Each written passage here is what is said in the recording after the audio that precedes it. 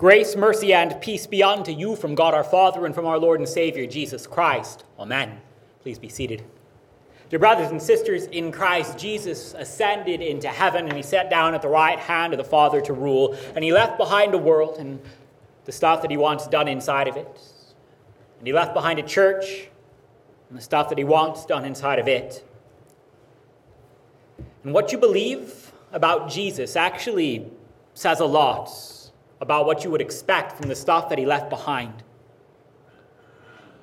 So you don't have to be a Christian to look around the world and realize that this place isn't what it should be.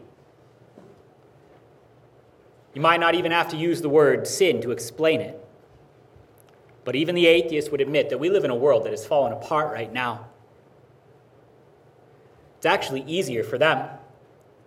They can just blame global warming or whatever and move on. You got to deal with the fact that your God has promised that he would bring forth justice to the nations. Look around. What you believe about Jesus has a lot to do with where you expect to find it. Because I see a government that can't even get along with itself, let alone the strife and calamity in the rest of the world. I see that one of the most fundamental things that we teach our children is that life isn't fair. And they should get used to that fact early on. Because there is no justice. So what do we say about the Jesus who lets the world look like this? All the things wrong are easier to explain if there's not a God, or at least a God who promises to love us and take care of us. Just blame global warming.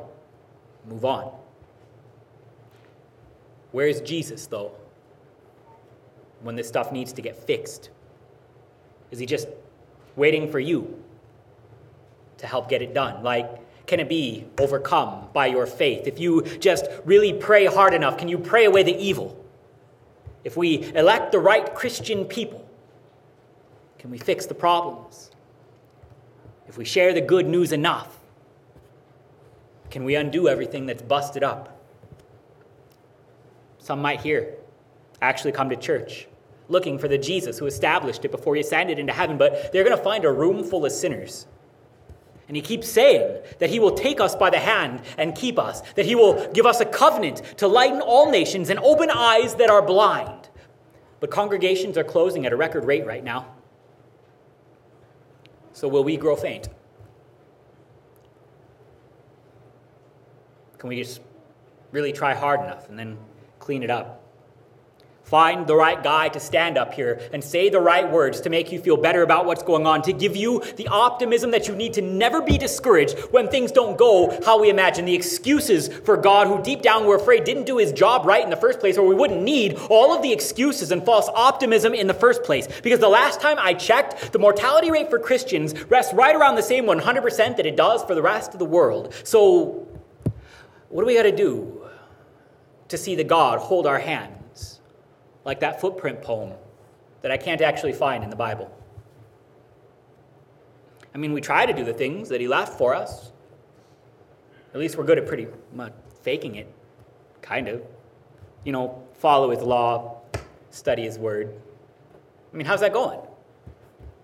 I mean, I know who's never in Bible study. I know who doesn't watch online. It actually shows me who's watching. Just careful next time you tell me. How much do you really devote yourselves to good works? Because I'm pretty sure that's a Bible verse. Can you name me 5 things that you talk about less than the catechism at dinner? Less. I got to be honest with you. What do you actually expect from God? Would you expect him to help you? I mean, really? Do we deserve it? Can you tell me with a straight face that you have earned his help? If you really can, spend some time in the 10 Commandments and the meanings given in that catechism that we don't talk about at the table like we're supposed to. Scripture tells us that if we say we have no sin, we make God a liar. And what you think about Jesus has a lot to do with what you expect from him and the stuff that he's left behind, like this place. Whether or not we want to admit it, we are the faintly burning wick. We are worn down just trying to endure. We are worn down by a lack in ourselves. We are the bruised reed, hurting from sin and external pressure. So do you believe in a Jesus who only helps those who help themselves, who only help those who really pledge themselves to him, who only help those who really give him their hearts? Because if you do, how much should you really expect from him? After all of the excuses that he sees right through, and all of the lies that we tell ourselves, most of the problems that we have made for ourselves, and most of the damage that we have done to the people that we claim to love the most. See, it's not enough to say you believe in Jesus. The Mormons say that, it's just they don't think he's God. And that's not Christianity. What you believe about Jesus matters. That's why we have creeds. If you only believe in the Jesus who helps the good boys and girls get better, if you only believe in the Jesus who helps the people who start helping themselves, this place is going to seem kind of foolish, and I don't know that I'd want to come here neither. But we believe in a Jesus who saves sinners even from themselves. We are the bruised reed, the faintly burning wick, and he has not come to add to that problem, but to shield us from it. And it's not because it's fair. It's not because we're special and we should be treated better than everyone else around us. It's because God loves sinners, even us. God is merciful to sinners, even us. That is why he has come into this world, not just to remind us that we're supposed to behave and be kind and love one another, and that all of the problems that we think we have aren't actually problems, even though the Bible calls them that. It's to die on the cross to save us. For all. Not some, but all. It's to rise from the dead, free from the bonds of death, and to ascend into heaven, to rule from on high. But before he does any of that, he climbs down into the waters of the Jordan River to be baptized by John. And he sends out a church to baptize you. Except the heavens didn't open for most of ours. I've never seen a dove in here. And so most of ours seem like a lot less than the ones that we read about. So we argue about baptism a lot inside of Christianity because deep down underneath all of the fights that we have about whether or not we should baptize babies, and we should, and whether or not it saves, it does. What you think about Jesus says a lot about what you would expect from the stuff that he leaves behind, like baptism. See, if you expect Jesus to only help the smart or the kind or those who really, really pray hard enough, why would he be in that Jordan River with all those sinners? John is right. You should be baptizing me, not the other way around. Why would you baptize the helpless, like babies? Every argument against baptizing babies, every argument against baptism being anything that God would do for you, it sort of centers around the fact that we look and act as bruised and broken coming out of the waters as we do going in. And we don't figure Jesus would slum it with us forever. So John tries to stop him. Jesus, creator of the universe, God Almighty, let me tell you how to do your job, because you're screwing it up again. This is for sinners. This is for repentance. And you don't need those things. And so the servant, Christ, enters the waters beneath John anyway. He climbs down through the mud into the sinful waters, the leftovers from every sinner who had gone through that baptism before by John. And he splashes around inside of it for you and for me and for them and for John and for all, to bear the sin inside of all of us. And that is the service that God would work for us in his baptism. Because if you want to talk about baptism, you actually do have to talk about Jesus first. The two are connected. He stepped into those waters for a reason. He says, thus it is fitting to fulfill all righteousness. Not just righteousness for him, not just righteousness for the law, but for all. All righteousness for all people. He didn't need to do anything. He was fine. It's we who needed it. For every faintly burning wick, every bruised and broken sinner, every evil person who doesn't deserve it or could pledge it just fine but didn't carry it forward afterward, Jesus waded into waters of our sin to pull us out of them. And that's not about what's fair. But it's never been about what's fair. It's not about what we deserve. It's never been about what we deserve. It's about whether or not God is merciful to sinners. Because if he's merciful to sinners on the cross, he will be merciful to them in the water.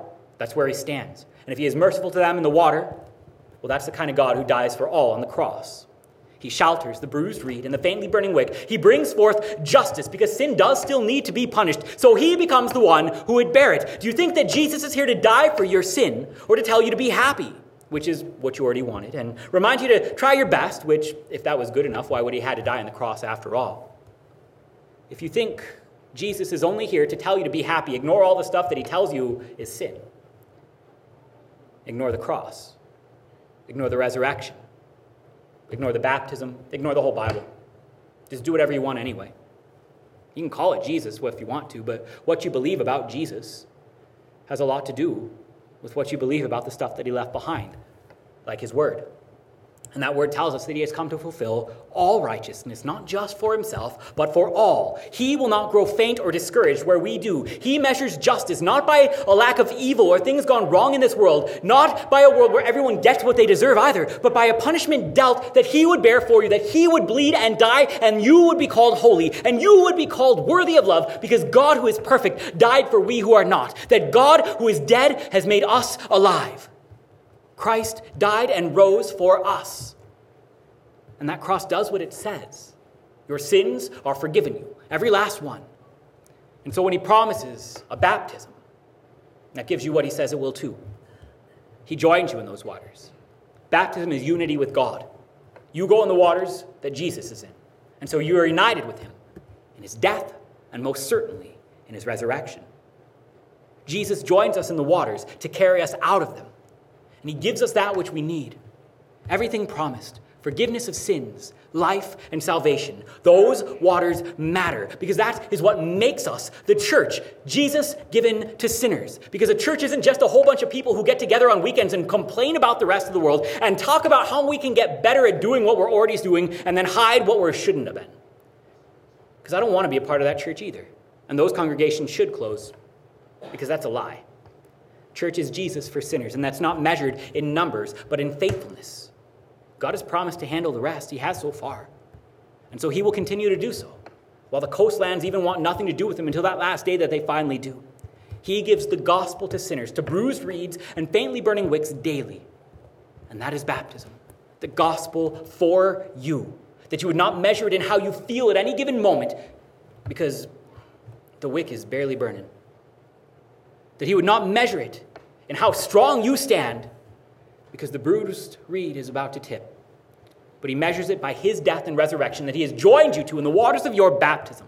He falls into the pit so that where we don't fit the description of holiness, God would give us a new identity. We are children of God now, not by our works, but by his works. He has done these things for you. And there he takes you by the hand. And there he pulls you up out of the muck and the mire and names you his child. And there he names you an heir to eternal life. And there he saves sinners. He gives us a baptism to do it. This is how God saves sinners, through baptism. It's not baptism or Jesus. It's Jesus through baptism. The Jesus who saves sinners gives us a baptism to do it. You are baptized. You are a child of God. And there is your judgment right there in those waters. You are judged holy because he was judged guilty. This is freedom to prisoners because sinners get pardon in Jesus. Not that you'll be immune from suffering, but that God would join you in it. Not that nothing bad will ever happen when you sin, but that it would happen to Jesus. Not that you will just shine your own little light. It's that his light would be extinguished for you, that he would rise from the dead some 3 days later. That is Christian endurance. It's not about us. It's about him. That is Christian endurance, not our light and our life, but his darkness and death for you. You are baptized into that, and you will be brought through the darkness and to the life again.